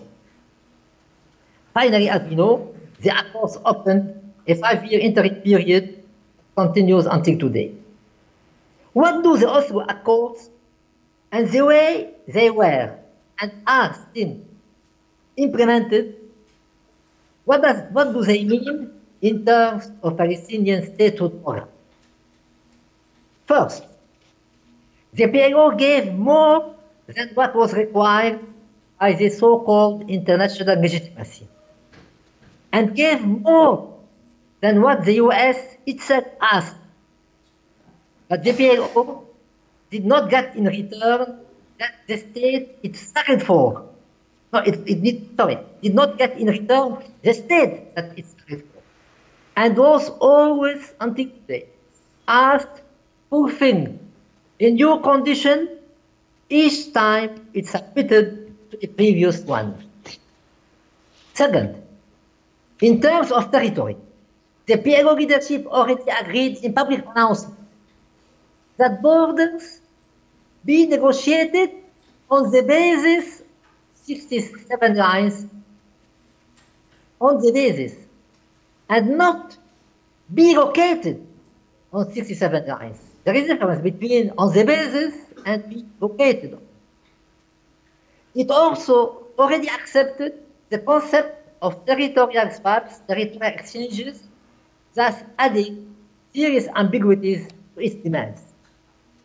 Third, in terms of peoplehood, the mere fact of locating itself in the West Bank and Gaza and transforming itself, de facto, from a PLO leadership to a PA leadership, Palestinian Authority leadership, caused the Palestinian leadership to marginalize the diaspora Palestinians, in addition to excluding the Palestinians of Israel. In other terms, the operative basis of the Palestinian polity today is reduced to Gaza and West Bank Palestinians, and even excludes, in many respects, the East Jerusalem Palestinians. This exclusion marginalization of important elements, of important segments of the Palestinian people is more, I would like to state here, this marginalization, exclusion, is more a result of Palestinian misguided policy than a behavior dictated by the Oslo Court. Fourth, in terms of agency, several points should be. We are all aware of the grave of governance, of the grave issues of governance. Today, split between Gaza and West Bank authorities, control of the population by security services, by Palestinian security, failure to hold elections for 12 years now. A Palestinian state cannot be built on such basis. But we have to acknowledge, as an international actor, the PLO-PA has maintained status. The third point now, 2011, it is within the impasse that it found itself after years of negotiations and confrontations that the PLO decided in summer 2011 to apply for full membership as a state at the UN, as a state at the UN. Some among you are surely aware that a number of Palestinian intellectuals and international Euro-observer experts raised grave concerns about such. They noted that the General Assembly had recognized already the inalienable rights of the Palestinian people, including the right of return and self-determination. And the PLO, that was representative of the Palestinian people, already for years, the UN General Assembly had recognized this. So these Palestinians and experts have said, now the PLO, by applying for membership as representing a state over the West Bank and Gaza, would no longer represent the diaspora Palestinians and especially the refugees. It is interesting to note that as a response to these concerns, the Palestinian leadership did respond to these concerns And in consequence, the Palestinian application for admission in September 2011 included an accompanying letter affirming that the application was made consistent with the rights of the Palestinian refugees in accordance with international law and the relevant resolutions, including General Assembly Resolution 194, and with the status of the PLO as the sole legitimate representative of the Palestinian people. So the PLO asked for admission and at the same time made this affirmation in order to be on the safe side. As a US veto, in any case, as the US veto was expected, the PLO finally, as you know, did not push for a vote on its application at the Security Council. A year later, in November 2012, it chose a downgraded path. That means to get a vote resolution as Palestine non-member observer status in the UN. Now, I want to conclude. If we have to summarize the Palestinian situation insofar as statehood concerned, we can say that we have a deficit in territoriality inflicted by Israel and a self-inflicted deficit in the governance of the Palestinian polity, whether because the Palestinian leadership has marginalized the Palestinian diaspora, has ignored democratic participation, or has failed to accommodate political pluralism and to prevent its division into two authorities. But compared to deficit in both territoriality and governance, we find a surplus in the world recognition of the PLO as international actor. Because so many countries recognize the Palestinian state and several others are ready to do so under certain conditions, the Palestinian state is paradoxically today a diplomatic state rather than territorial state. On the other hand, in terms of balance of power, Palestinian and Arab internal development and US policy, the prospect of gaining dependence over the West Bank and Gaza is more remote than ever. The question then arises, is it advisable for the Palestinian leadership to declare that it is putting aside its programmatic West Bank Gaza statehood that has failed so far and to revert to all Palestine statehood with whatever name, democratic state, binational state, one state solution? That's the question. This question arises. Let me tell you very spontaneously, not spontaneously, I mean very quickly, after so. I think it would be a serious error in terms of diplomatic positioning.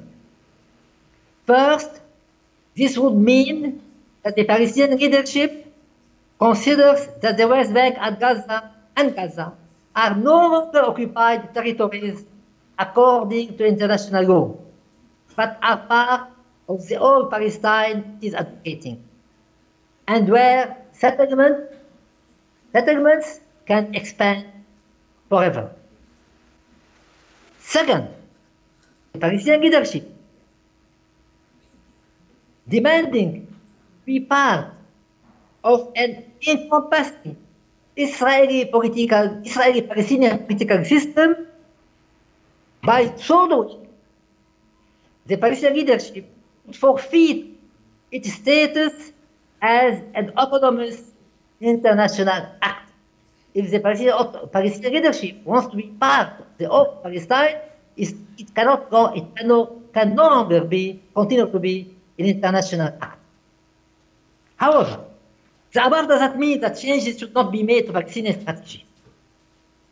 The point I am making here is that any change in the Palestinian strategy should be made in such a way as it does not jeopardize assets the Palestinians have gained through decades of struggle on the ground. In particular, since I have been focusing in this presentation, diplomacy and Palestinian agents and not on strategies on the ground, I would like to add that the Palestinians should work at repairing, consolidating, and expanding PLO's representativeness of the Palestinian people. To repair, to consolidate, to expand the representative character. There has been sufficient debate about this, but it has not been followed by practical steps. However, there is a dimension in the issue of representativeness that has gained sufficient attention. And this relates to the place of the Palestinians Israel within the Palestinian national movement. I have advocated elsewhere, some years ago, for creating a space allowing for the involvement of the Palestinians, of the Israeli Palestinians, for their involvement in the Palestinian national movement. Camille, can we finish because we don't have any more time for the discussion, please. One minute. My suggestion is to add to a reconstructed Palestine National Council another layer I have called the Palestine Congress, where PNC members and representatives of the Palestinian Israel would congregate as an official debating forum. This would open the way for the coexistence of the programmatic statehood strategy over part of Palestine with the return of the imagined statehood vision over all of Palestine. Initiatives such as networking, creating pan-Palestinian associations, clubs, events could be encouraged so as to nurture the imagined state at the grassroots level until such time strategic and political conditions arrive for transforming the imagined statehood vision over all of Palestine into a programmatic strategy. Thank you. Thank you, Dr. Camille.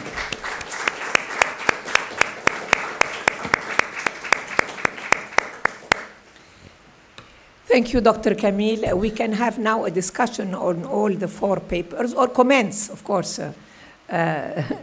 Dr. Wick cannot respond in the place of Dr. Rogan, but he can hear the comments and he can say what he thinks. He's a professor himself here at the UB. And I am looking for Dr. Masri. He left. Well, that's unfortunate, but we can, for anybody who would like to comment, we have here a number of specialists. Please, Alexis, come. I remind you that we are invited to the opening of the exhibition at the Jaffet Library, which concerns Jerusalem in particular, old photographs of Jerusalem, and I think it's going to be a very beautiful one, and it happens that at 5:30 is the opening, so I invite you all who can to go there. We start by a question of Dr. Jabour, who asked to comment. I don't know which one of the papers, but you will tell us. Can we give him the microphone, please? And yourself. شكرا جزيلا. أهنئ الدكتور كميل على ورقته. أشكر الدكتور شفيق على ورقته أيضا، وأشكره خاصة لأنه أشار إلى القرار 3379 الذي اتخذ عام 1975 الذي ألغي عام 1991. أحب أن أذكر بأن البعض قال أن قرار مجلس الأمن 2334 الذي اتخذ في 23/12/2016 قد يتعرض لنفس مصير القرار 3379. هذا أمر يحسن أن ننتبه إليه. لكنني أحب أن أوجه سؤالا إلى محاضر من سانت أنتوني. بروفيسور روغان. أنا حاضرت فيها سنة 76 مع هوبوود ومع روجر أوين. أحب أن أقول أنه تحدث عن صدور وعد بلفور كضرورة من ضرورات الحرب، لكن وزارة الخارجية البريطانية في نيسان الماضي أصدرت شرحاً لوعد بلفور، وهذا الشرح لم يهتم به كثيرون. هذا الشرح قال بأن وعد بلفور مبرر دينياً ومبرر تاريخياً، ولكنه ناقص سياسياً لأنه لم ينص على الحقوق السياسية للشعب الفلسطيني. هذا التصريح البريطاني الجديد الذي يشرح وعد بلفور لم يحظى بأي اهتمام من الحكومات العربية، ولا حتى من مركز أبحاث النشط كمؤسسة الدراسات الفلسطينية مثلا. لكن أحب أن أسأل صديقنا ضيفنا العزيز، دكتور ويكس، هذا بروفيسور روغان، هل أثار هذا الشرح البريطاني، هل أثارت مئوية وعد بلفور ردود فعل، مراجعات، تصريحات متناقضة، ندوات، مناقشات بين الأكاديميين البريطانيين، لا سيما منهم المعنيون بالشرق الأوسط، لا سيما منهم مجموعة بريزمز بريتش ميدل إيسترن سوسايتي؟ شكرا جزيلا. شكرا. نجمع كم سؤال وبعدين تفضل.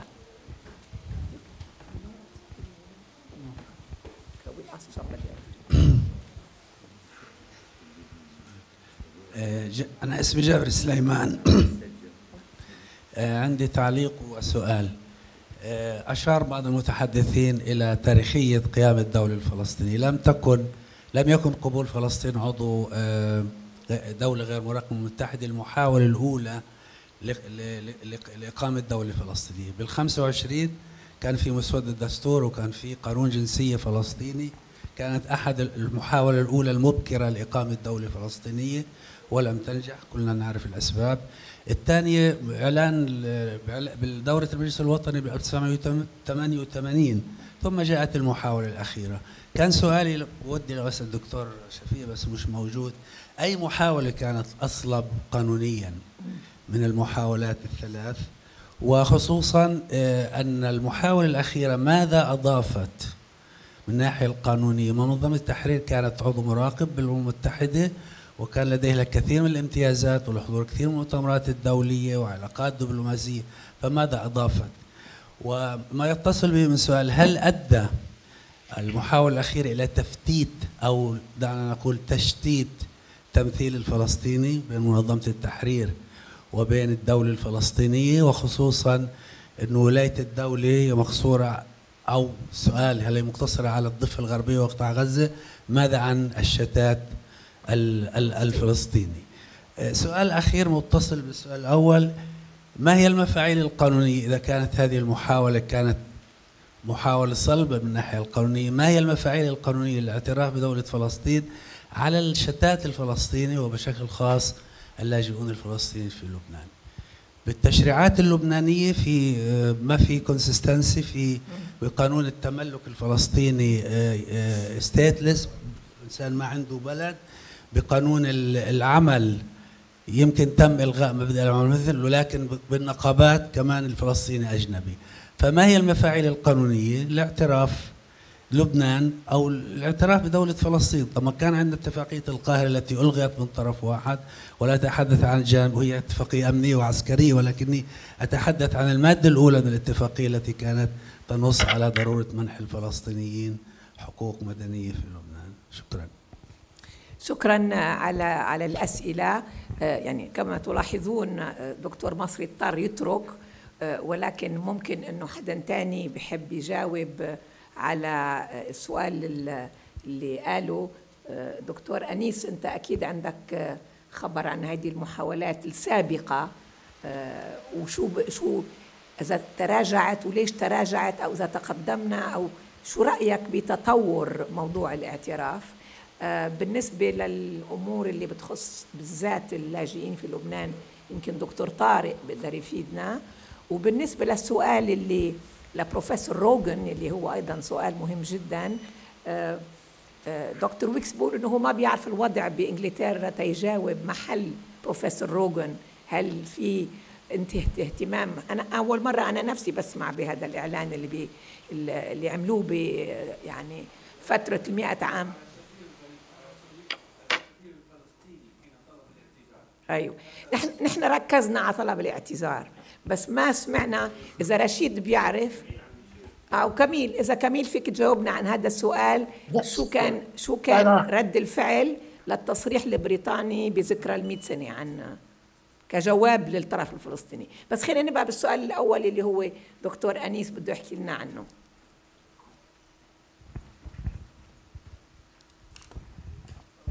شكرا. المحاولة الأولى أو كان المفروض أن تقع الاعتراف بدولة فلسطين بعد قرار التقسيم، وهذا لم يحدث بسبب ملابسات دولية، لأنه كان في هناك تواطؤ على أن لا تقوم دولة فلسطينية، وكانت هذه إحدى الآليات التي استخدمتها الدبلوماسية الصهيونية في إحباط قبول فلسطين كدولة أو الاعتراف بها كدولة أو أن تنشأ كدولة، لأنه حسب ما قال بن غوريون في الجلسة السرية في 13/5/1948: نحن إذا اعترفنا بقرار التقسيم لا يعني أننا انتهينا. أيوة. ولذلك تم إحباطها. المحاولة الثانية اللي هي كانت حكومة عموم فلسطين التي أنشئت في غزة، وكانت هذه إحدى المحاولات، إلا أنها كانت أقرب إلى النكايات الدبلوماسية منها إلى حق تقرير مصير بمفهوم أن الشعب الفلسطيني كان يطمح ولذلك لم تنجح هذه التجربة وقتلت في مهدها. حكى عنها دكتور كميل. التجربة الثالثة اللي هي يجب أن لا ننسى أنه الحكومة الأردنية في 20/12/1949 أعلنت الأحكام العرفية في مناطق الضفة الغربية التي كانت تحت سيطرة الجيش الأردني، وفي ذلك اليوم عدلت الحكومة الأردنية قانون الجنسية الأردني الصادر عام 1928، والتعديل ألبس الفلسطينيين سواء في الضفة الغربية أو الذين لجأوا إلى الضفة الشرقية ألبسهم جميعا الجنسية الأردنية. في 1950 يعني بعد تقريبا أقل من 6 أشهر تمت انتخابات متساوية العدد بين الفلسطينيين والشرق أردنيين، كان في هناك 40 نائب، عقدوا جلسة لمجلس النواب الأردني وأعلن ضم الضفتين. في تفسيري أن هذه ممارسة لحق تقرير المصير الفلسطيني بالاتحاد مع الشعب الأردني، بس هذا تفسير قد يقدح فيه. يعني المحاولة الثالثة اللي هي أو المحاولة الرابعة اللي هي ما يسمى إعلان الجزائر. إعلان الجزائر كما ذكرت هذا الصباح هي عبارة كانت عن نوع من البهلوانية السياسية، لأن القيادة السياسية كانت تريد أن تمرر القرار 242 ولا يوجد طريقة لتمريره إلا بعمل شوجر كوتينج. فالشوجر كوتينج اللي عمله أبو عمار الله يرحمه إنه قال لهم بنعطيكم دولة، وين هالدولة ما حدا بيعرف إلا في طيارته. فتم إعلان الدولة، والعجيب الغريب إنه قادة الثورة الفلسطينية المجتمعين في الجزائر صاروا يتحاضنوا ويبوسوا بعض ويباركوا لبعض كأنه الدولة قامت. وهذه محاولة عيب إنه أن نعيدها أو نسترجعها، لأنها لا تليق بنضال شعب فلسطين. هي بهلوانية كانت، لم تكن أي شيء، لا علاقة لها بالدولة إلا الاسم. الآن بعد أوسلو قالوا لنا أنه يوجد دولة، وهذه كمان another sugar coating لتمرير المطب الساخن الذي وقعت به القيادة السياسية الفلسطينية حين دخلت أوسلو دخلنا في نفق، وحتى الآن نتلمس طريقنا داخل النفق، لم نخرج منه 25 عام. وهم أبو مازن راح على الجمعية العامة ورجع بكرسي إنه قبلت فلسطين دولة. لا يوجد قيمة بالمطلق لهذا الشيء إنه تم الاعتراف بفلسطين دولة. القيمة الوحيدة لذلك هو أمر واحد: إمكانية أن تنضم فلسطين إلى ميثاق روما، لأن فلسطين منذ حرب 67 ظل العالم يحتضنها ويطبق عليها ولها المعايير الدولية، سواء اتفاقيات جنيف أو محاربة التمييز العنصري أو الخروقات الأخرى اللي بيعرفها القانون الدولي. الإشي الوحيد إنه ننضم إلى ميثاق روما. انضمينا لميثاق روما ودفع لنا الثمن أن نسكت، والآن بنعرف ليش سكتنا. إنه لما الكونغرس الأخير ناقش المعونة المالية التي تعطى للسلطة، قطعت أو خفضت قيمة هذه المعونة، لأن بعض الفلسطينيين بدأوا يطالبوا بالذهاب إلى لاهاي، بينما كان التعهد من القيادة الفلسطينية إنه ما نذهب ولا نلاحق المواطنين الإسرائيليين. شكرا. شكرا دكتور. Professor Wicks, maybe you can transmit to Professor Rogan that the question addressed to him by Dr. Delroux is what about this last declaration? Does it mean really what it says, that of course they're very proud for religious and political reasons that they made the declaration, but that does not exclude the right of the Palestinians. And at least we can transmit the question, but Dr. Wicks doesn't think that it is his job to answer instead. Tara, you would like to take باقتضاب شديد تعليقا على الكلام أخينا جابر فيما يخص الفلسطينيين في لبنان. الفلسطينيون في لبنان استثنوا من بعض القوانين، لا سيما قانون التملك في المرحلة الأولى بوصفهم أجانب، ثم استثنوا مرة ثانية بوصفهم ليسوا أجانب. استثنوا مرتين، لأن المرة الثانية استثنوا لأن لا دولة لهم.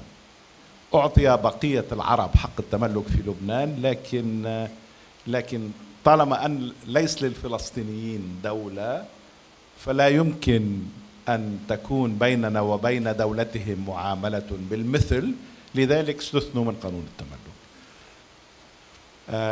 فبالتالي بإقرار هذا القانون بمجلس النواب يعني ضرب صفحا عن كل ما جاء في مقدمة اتفاق القاهرة وقبل وبعد. لكن الأسوأ من هذا وذاك هو أننا في أعتقد حكومة فؤاد سنيورة الثانية أردنا أن نوقع اتفاقية مقر تسمح بقيام سفارة فلسطين، وعارضت ذلك جهة سياسية معروفة لأسباب معروفة، لأنها اعتبرت أننا إذا عاملنا فلسطين بوصفها دولة نكون اعترفنا بالسلطة الوطنية الفلسطينية الخائنة المتآمرة.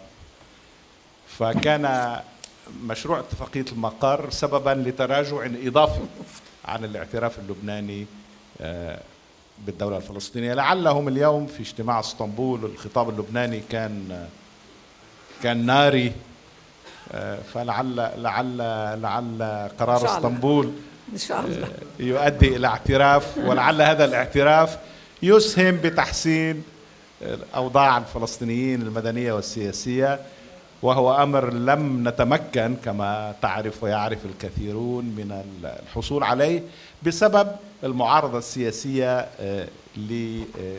للدولة الفلسطينية بحجة الخلط بين الدولة والسلطة. شكرا دكتور طارق. دكتور كميل تفضل. أنا بحب يعني أرد على أخ جابر سليمان لما قال إنه طيب شو ربحنا لما صارت فلسطين تعتبر عضو دولة مراقبة غير عضو. يعني خليني يمكن هذا اللي حبيت أركز عليه، إنه مهم جدا لفلسطين أن تكون فاعل دولاني، انترناشونال فاعل دولي، يعني انترناشونال أكتر. ونعرف كلنا نحن فاعلين دوليين حاليا هي الدول والمنظمات الدولية. بفضل نضال الشعب الفلسطيني الطويل، منظمة التحرير مع أنه ما كانت دولة ولا منظمة دولية قدرت بثبات من آخر الستينات والسبعينات أن تصبح يعني فاعل دولي انترناشونال أكتر. إنما هذا فراجايل، يعني مش ثابت. لما بتيجي الولايات المتحدة خلال اسبوعين ثلاثة الماضية بتهدد بإقفال سفارة فلسطين، مكتب منظمة التحرير في واشنطن، شو دلالته؟ نحن عارفين إنه سياسة ترامب إنه يمكن ما يكون في دولة فلسطينية. إذا ما في دولة فلسطينية، إذا هذا هو الأفق، ما في دولة، يعني في حكم ذاتي. إذا حكم في حكم ذاتي فلسطيني في ضمن السيطرة الإسرائيلية، يعني الفلسطينيين منظمة التحرير خارج فلسطين يعني صارت اسم مسمى لسوء الحظ. يعني إذا هيك صار، أنا تبعنا ما عاد الفلسطينيين يشكلون انترناشونال أكتر. من هنا التشديد على إنه فلسطين كمان الأخ أنيس بنظام روما موجودين باليونسكو كعضو كامل عضوية، ممكن يكونوا موجودين بأنظمة منظمات دولية أخرى كدولة. كثير مهم لأنه هذا بيحافظ على كونهم انترناشونال أكتر. نحن حاجة في 10 سنوات القادمة 20 سنة القادمة مش راح يكون في دولة فلسطينية بالضفة وغزة، إنما عايزين أكيد من جهة على الأرض الصمود. هذا خارج موضوع اليوم أنا، إنما على المستوى الدبلوماسي يجب أن نحافظ على كوننا international actors، وحاليا لا يمكن أن نثبت ذلك إلا إذا كنا state actors وصرنا معترفين في جزء كبير من العالم كستيت أكتر. رجاء نحن عايزين نحافظ على هالستيتوس هذا، على وضع، على مكانة ستيت أكتر. وإلا والمثل يعني بالفعل يؤشر ذلك هو خطوة أمريكا بالنسبة لإقفال مكتب. هذا معناته إن أنتم ما في دولة لكم يقربوا ستيت أكتر، معناتها بدنا نسكتكم. شكرا دكتور. شكرا دكتور كميل. شكرا للجميع. Thank you for everybody. Thank you for Dr. Wick for replacing Dr. Rogan, to whom we send our condolences, and we transmit the question, and we tell him that we appreciated a lot his paper, particularly read by you, very well read by you. I would like to remind you, بحب أذكركم، أظن الجميع ما عدا صاحبي دومينيك ما بيعرف عربي، بكرة الجلسة عن الحركة الصهيونية، وعندنا مداخلة من ألان جريش، ومداخلة من دومينيك فيدال، ومداخلة من مدر أسيس ثرو سكايب، و مداخلة من دكتور أشقر، ورئيس الجلسة محمد علي الخالدي، ومنبلش الجلسة الأولى تبع الصباح الساعة 9:30، وفي جلسة بعد الظهر على الرد الفعل الفلسطيني لكل هذا برئاسة دكتور بشرى دوماني.